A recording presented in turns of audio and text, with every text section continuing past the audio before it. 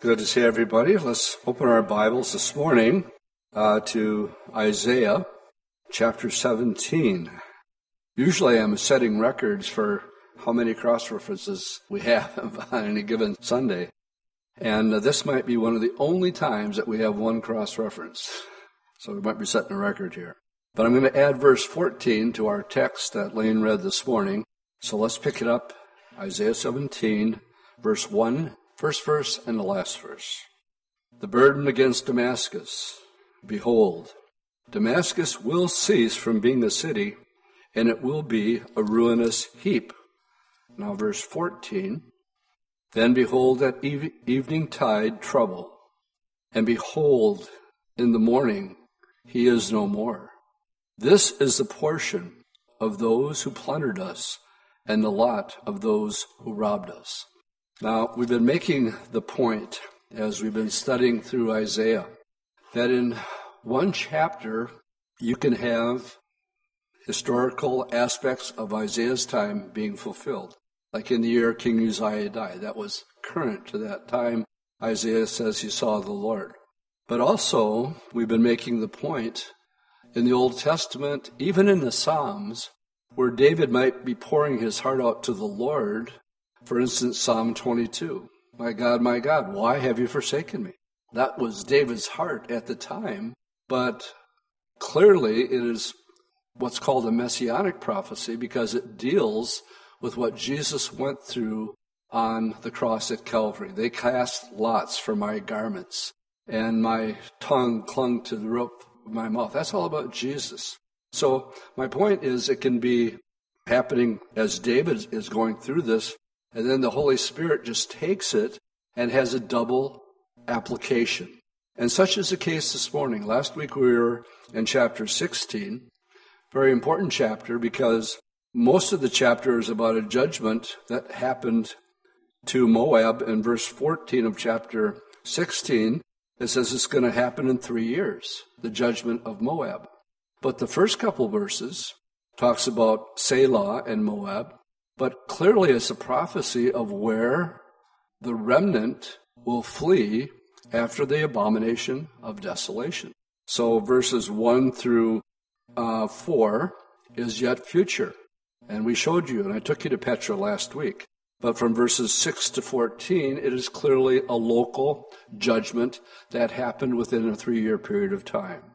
Now, having said that, what we have here in chapter 17, this verse 1 is Damascus will cease from being a city. Let me just give you a little bit about the history of Damascus.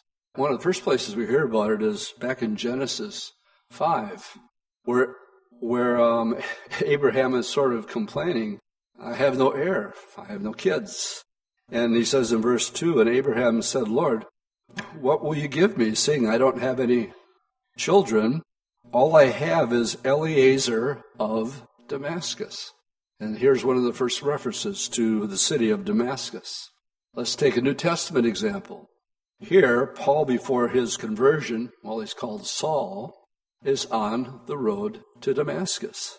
He gets saved on the road to Damascus, and he's blinded for 3 days. The Lord healed him. As a brother came over, the Lord told him, go over to the house on Straight Street. You're going to find a guy there. He's blind. His name is Saul. He's a chosen vessel of mine. And it was there in Damascus that Paul received his eyesight once again. And his life was never the same. He never looked back. Damascus is the oldest continually inhabited city in the world. And I emphasize continuously inhabited. They got a thing going on between Jericho and Damascus. Which one is older? They both claim to be the oldest. But Damascus has always been inhabited. In other words, this is a prophecy in verse 1 that has never, ever been fulfilled. I will show you, I'm not taking anything for granted this morning. I do have some graphics. I want to show you where Damascus is. So on our first on screens this morning, I have a picture of the Middle East. And Damascus is pretty much right in the middle. And of course, Beirut, the white part there would be the Mediterranean Sea, Jerusalem, Amman. You can even see Baghdad. The president it's in the state of Syria. Damascus is the capital. And the president of Syria is Assad. And Assad is a Shiite. Now, Islam is divided up between the Shiites and the Sunni. Assad is Shiite. Iran is Shiite. ISIS, on the other hand, is Sunni. And as you look at this, even the name, Mary did a little research on this, and she came up with an interesting what the name actually means. The name Damascus means silent is the sackcloth weaver. Damascus will be destroyed in one night. The sackcloth representing humility or mourning. Weavers usually loom all day, and at night the loom is silent. In one night, Damascus is going to be silenced. It seems that God has named Damascus with the end judgment in mind. And praying about how to go about a study with this prophecy as we watch what's happening in the Middle East right now. What I'd like to do is give you 3 possible scenarios of how this prophecy here, 2,700 years old, could literally be fulfilled, literally by the end of this week. That could happen. So what I'd like to do is present with you 3 different possible scenarios. Jesus in Matthew 24, when asked about the last days, he told us that there would be wars, and then there would be rumors of wars. Of course, the biggest war is going to be the Battle of Armageddon when the nations gather together. But it's plural, wars and rumors of wars. Then he says something interesting in verse 7, and he says, nation will rise against nations and kingdoms against kingdoms. Well, the word there is ethnic group against ethnic group. And in the case of our study this morning, there's so much hatred between the Sunnis and the Shiites that they have, it's developed into our first scenario that I'd like to look at this morning, and that is Damascus being destroyed by ISIS. So that's our first thing we're going to look at. Let me give you a little bit of the origin of ISIS. Everybody here, of course, is in the news all the time. Principally, ISIS is a product of a genocide that continued unabated as the world stood back and watched as 200,000 Syrians were murdered and millions more displaced. ISIS, formerly Al-Qaeda, formed by the U.S. to fight the Soviets in Afghanistan in the early 90s, when Assad embraced Al-Qaeda to assist in his fight to stay in power. It came back to haunt him in ways he could not foresee. Facing Assad's army and intelligence services, Lebanon's Hezbollah, Iraq's Shiite militia, and Iran's Revolutionary Guards, Syria initially peaceful Sunnis, protested quickly, became disenchanted, disillusioned, disenfranchised, and then they radicalized and became violently militant. When they sought international assistance, the world refused, so they embraced a pact with the devil. Al-Qaeda and ISIS was formed, turning Al-Qaeda into a brutal, inhumane killing machine. ISIS desires a Sunni caliphate across the region. And we're watching as their tentacles are going all over the place. But that's basically how they came into power. And right now, Assad is sort of being propped up with Putin and Iran. The reason that he's still there is because boots are on the ground with Russia. And of course, the biggest terrorist country in the world is Iran. And they're propping him up right now. I leaned over and whispered in Judy's ear. I said, Sarah couldn't sit set this study up any better than telling us a little bit about what's happening in Europe and just how devastating it is. People really don't realize it, but ISIS has created the greatest humanitarian crisis in our lifetime. Could I say that again? Because I want it to sink in. ISIS has created the greatest humanitarian crisis in our lifetime. What's happening is, and I'll put a chart up on, Sarah gave us some of the numbers, and what you see here is an updated version. It shows where they are in Lebanon, over 1 million there, in Jordan. Iraq has some, Turkey. And the amount, as they flee their country, half the country's pre-war population, more than 11 million people, have been either killed or forced to leave their homes. Families are struggling to survive inside of Syria or make a new home in neighboring countries. Others are risking their lives on the way to Europe, hoping to find acceptance and opportunities. And the onset of harsh winter weather makes life as a refugee even more difficult. At times, the effects of the conflicts can be seen overwhelming. And it overwhelmed Sarah when she saw this little girl sitting in the middle of the road having nowhere to go. And that's just one.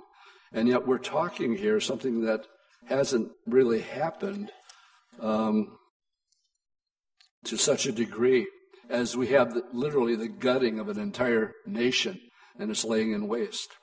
Well, what is happening to Syrians caught in the war? Almost 5 years after it began, the full-blown civil war has killed over 220,000 people, half of whom almost 5 years after it began. The full-blown civil war, bombings are destroying crowded cities and horrific human rights violations are widespread. Basic necessities like food and medical care are extremely rare. The UN has estimated that 6.6 million people have been displaced. That's an incredible number. That's more than the number of people that died in the Holocaust in World War II. When you consider the refugees, more than half of the country's pre-war population of 23 million is the need for an urgent humanitarian assistance, whether they still remain in the country or maybe they've escaped across the borders to Europe, Germany, Denmark, wherever. Now, just this week, and it's not being reported. You have to search for this stuff. So I'll go on to Debka File or one of the sites that are actually keeping us up to date. This next picture that I'm going to put up here is ISIS in a Syrian town where they killed 160 people out in the open, either by shooting them in the head or beheading them. Then they took 400 and they kidnapped them. Some of them they'll hold for ransom. And that's just what happened this week. And it's one of many stories I'm sure aren't even being told. ISIS could, and here's one of the possible scenarios. Remember that ISIS wants to take out Assad. And I have a picture that we weren't able to get up on the screen, but the title goes, "An Underground Road to Damascus. ISIS could tunnel into the heart of Syria's capital to take the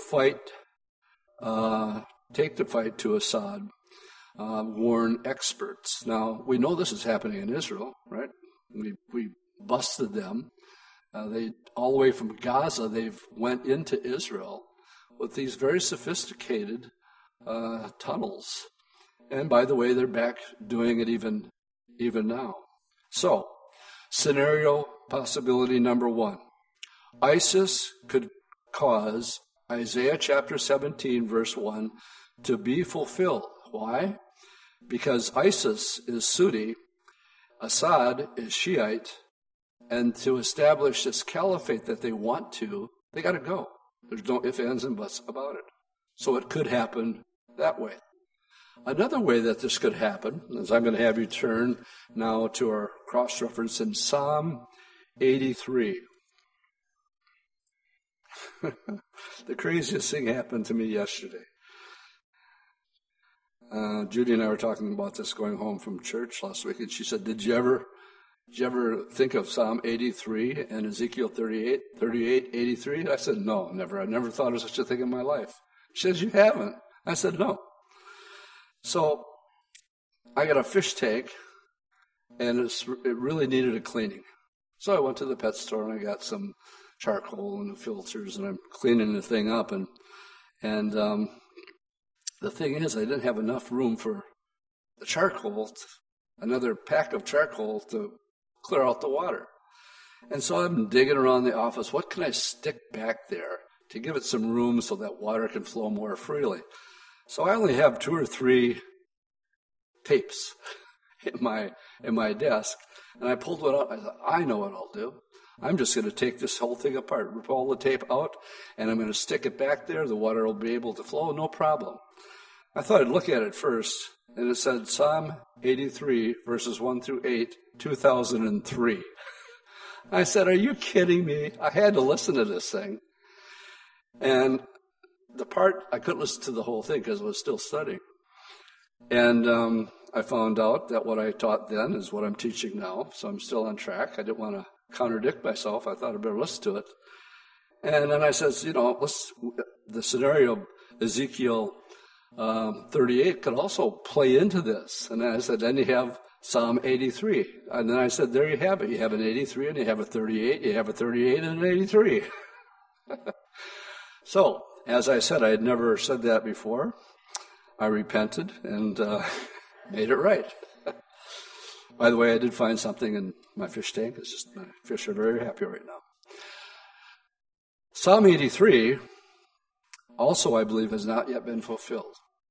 I will not be dogmatic on Psalm 83. There are good Bible teachers who say that it has.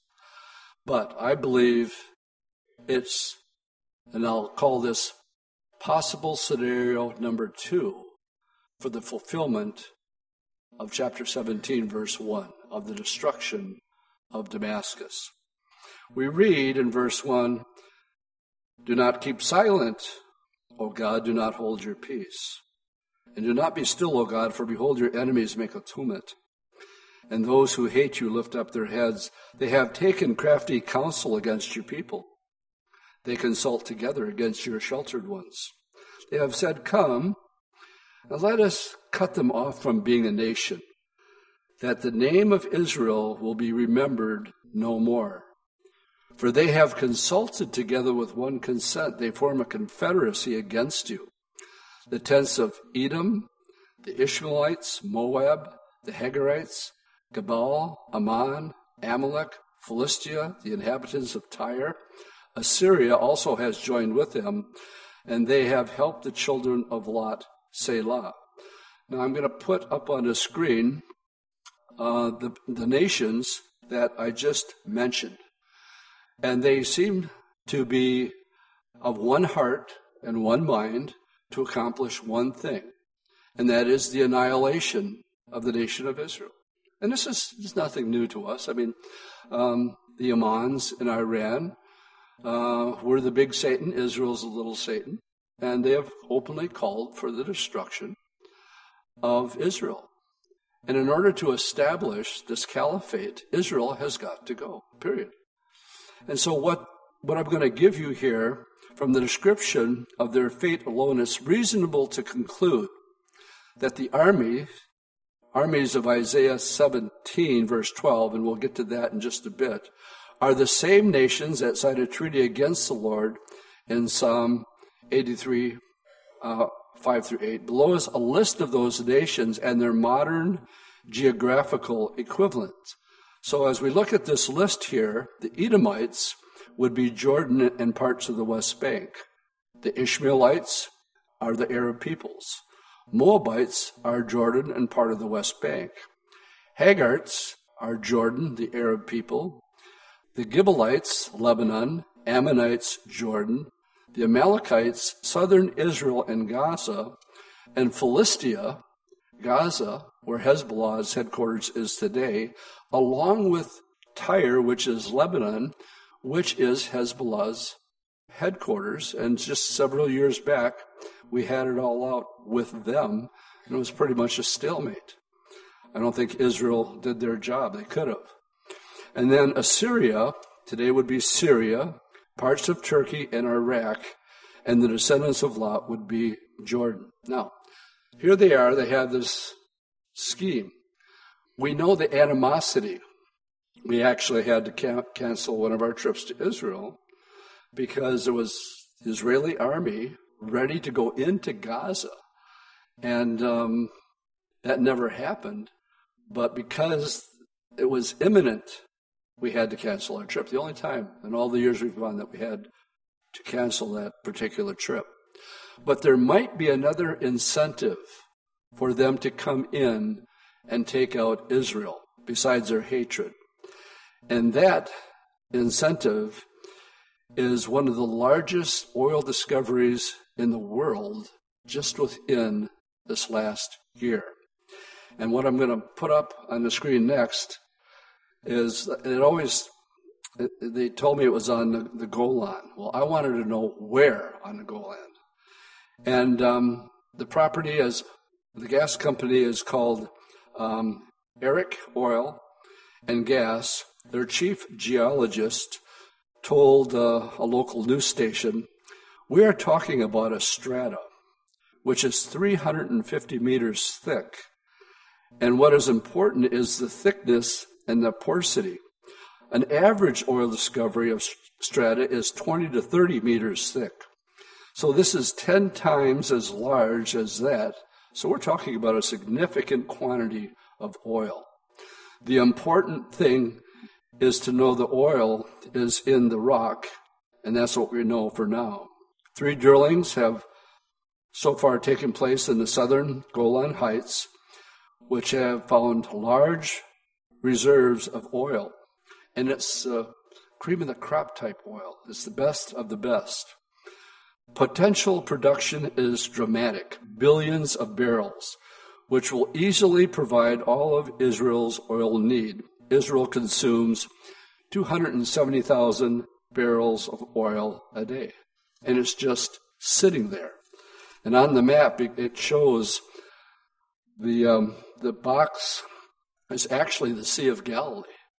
So when you look at this, we're talking basically, when we're in Israel, we point out where the land of the Gadarenes is. And we have, at the bottom end of this is usually where we'll have our fish dinner at a kibbutz down there. And then you can see that it goes north. But it's huge. And let's just hypothetically replay what happened with Lebanon, only this time imagine it coming from Syria. Let's say that ISIS does get involved, or that Assad decides that he can take out Israel. Syria's rocket technology is far more advanced than that deployed by Hezbollah in Syria. It is known to possess chemical weapons, including the highly lethal VX and sarin gas. If Syria miscalculates and attacks Israel with these weapons, the Israeli response will be swift and devastating. Israel is armed with nuclear weapons, and if its survival is put into question, it will not hesitate to use them. When I first started going to Israel, we would go to Masada, and they used to swear in the soldiers there. And they had this thing called the Masada Complex. Without getting into too much of the history of Masada, 900 Israelis, rather than become servants of Rome, decided to take their own life. And so they would take the soldiers up there and sing, not again, not again. We're not going to run from our enemies. So they're sworn in on Masada. To this day, they do that. It's been changed now, to something that's called the Samson option. And let me explain what the Samson option is. The Samson option is the name that some military analysts and authors have given to Israel's deterrent strategy of massive retaliation with nuclear weapons as a last resort against a country whose military has destroyed much of Israel. Let's go back to chapter 17 and let me show you what this actually is literally saying here. As we go to verses 4, the destruction in 2 and 3 is about the forest will cease from Ephraim. Ephraim is always a reference. Ephraim, of course, was a real person, and it was a real tribe, but it is primarily used as a reference to the northern part of Israel, the 10 northern tribes.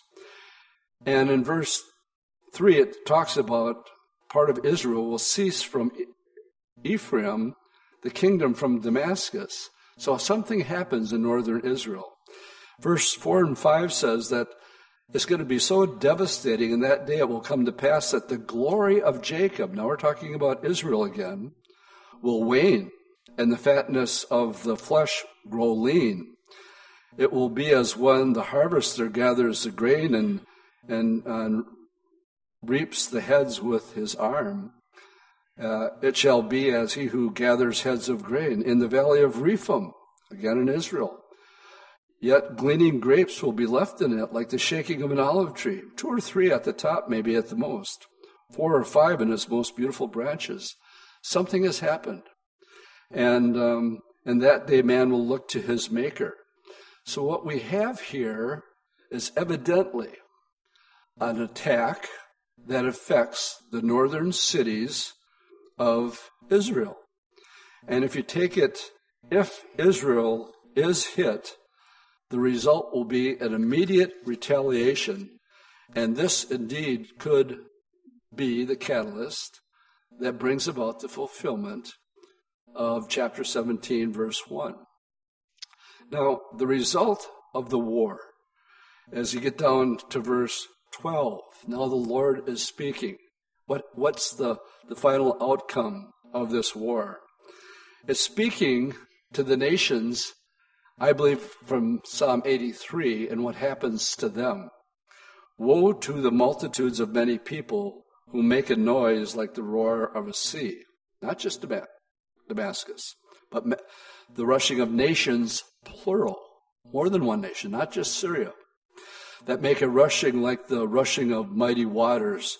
The nations will rush like the running of many waters, but God will rebuke them and will flee far away and be chased like the chaff of the mountains before the wind, like the rolling thing before the whirlwind. Then behold, at evening time, trouble. And before the morning, he is no more. This is a portion of those who plundered us. The probability of Psalm 83 with nations and that being fulfilled is a very real possibility. Great thing about teaching through the Bible, you see things you've never seen before.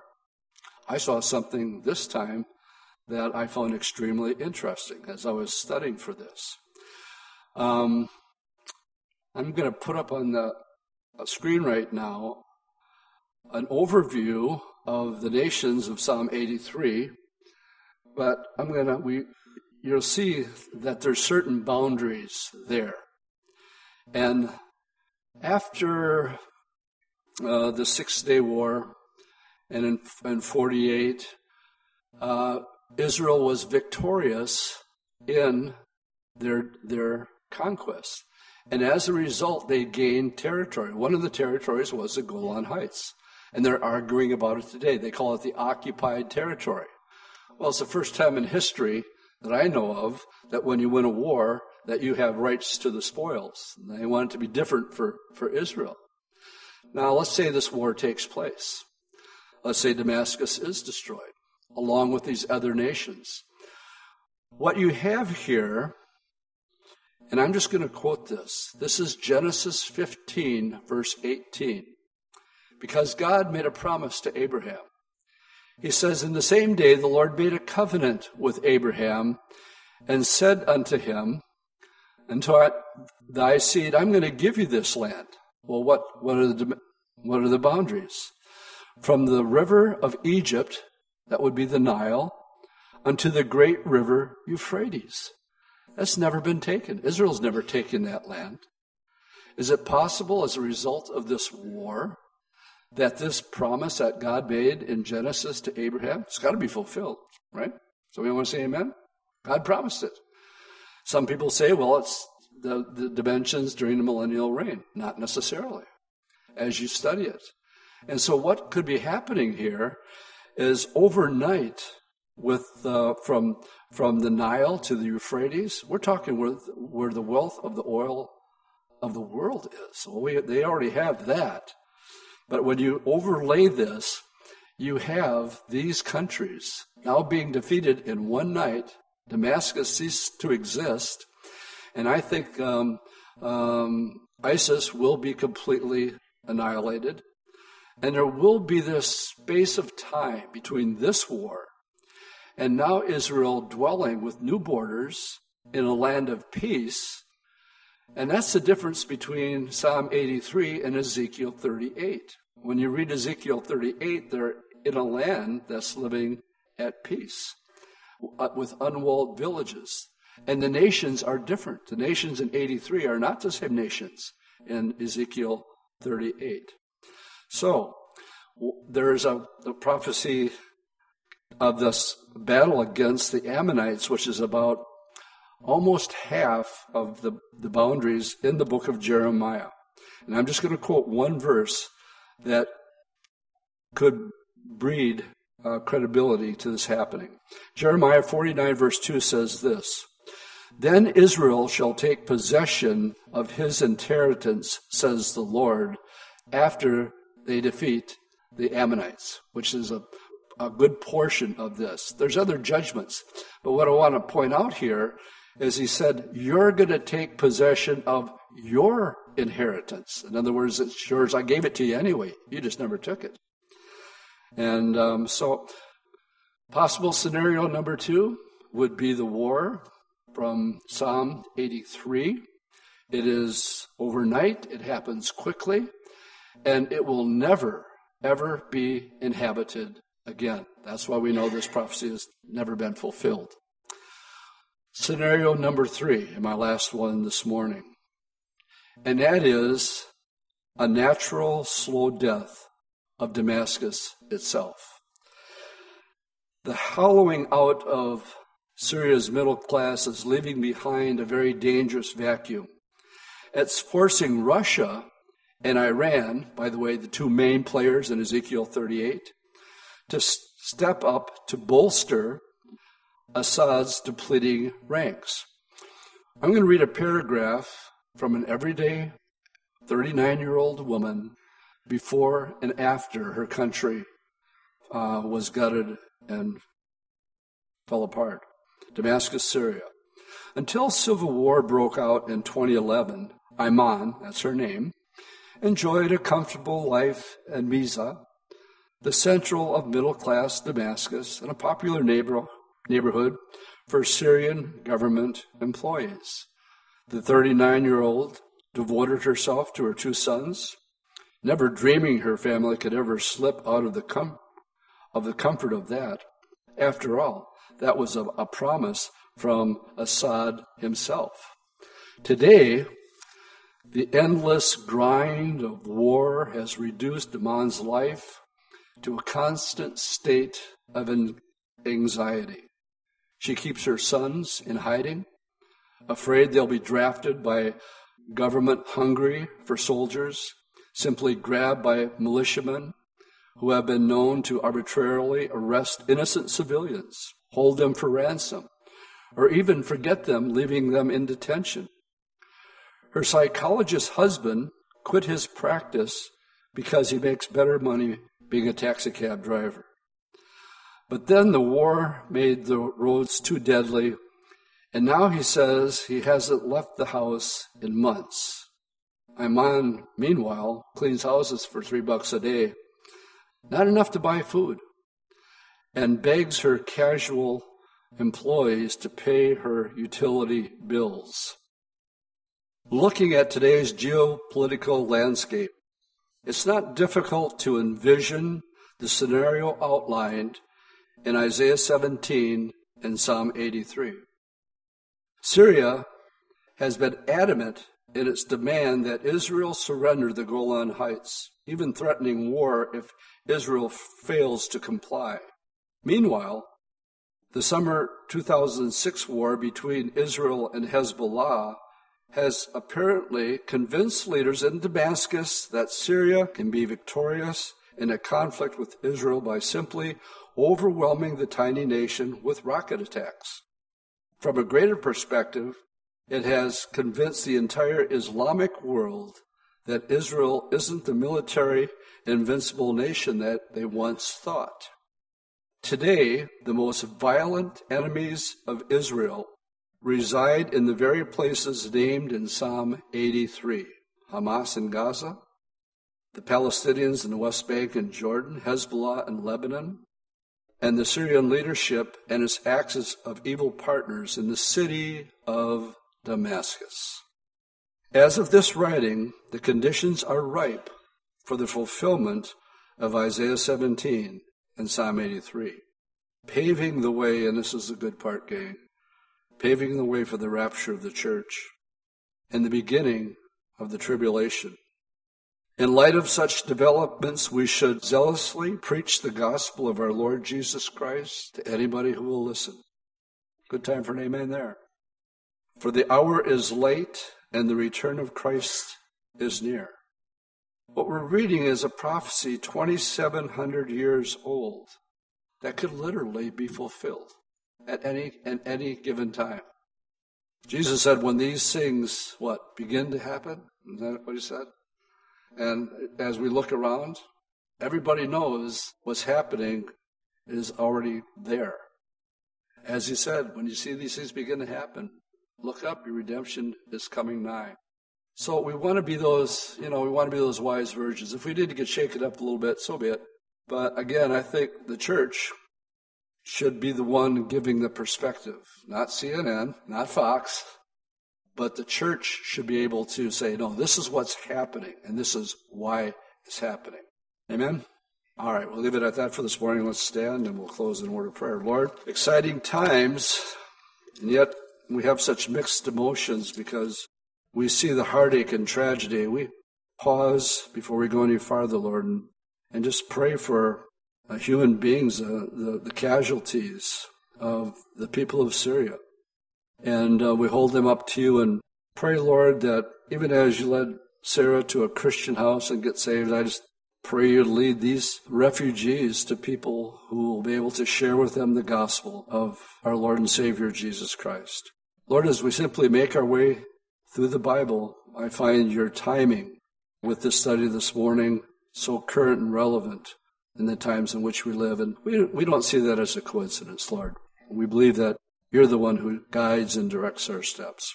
Bless your people this day. In Jesus' name I pray. Amen.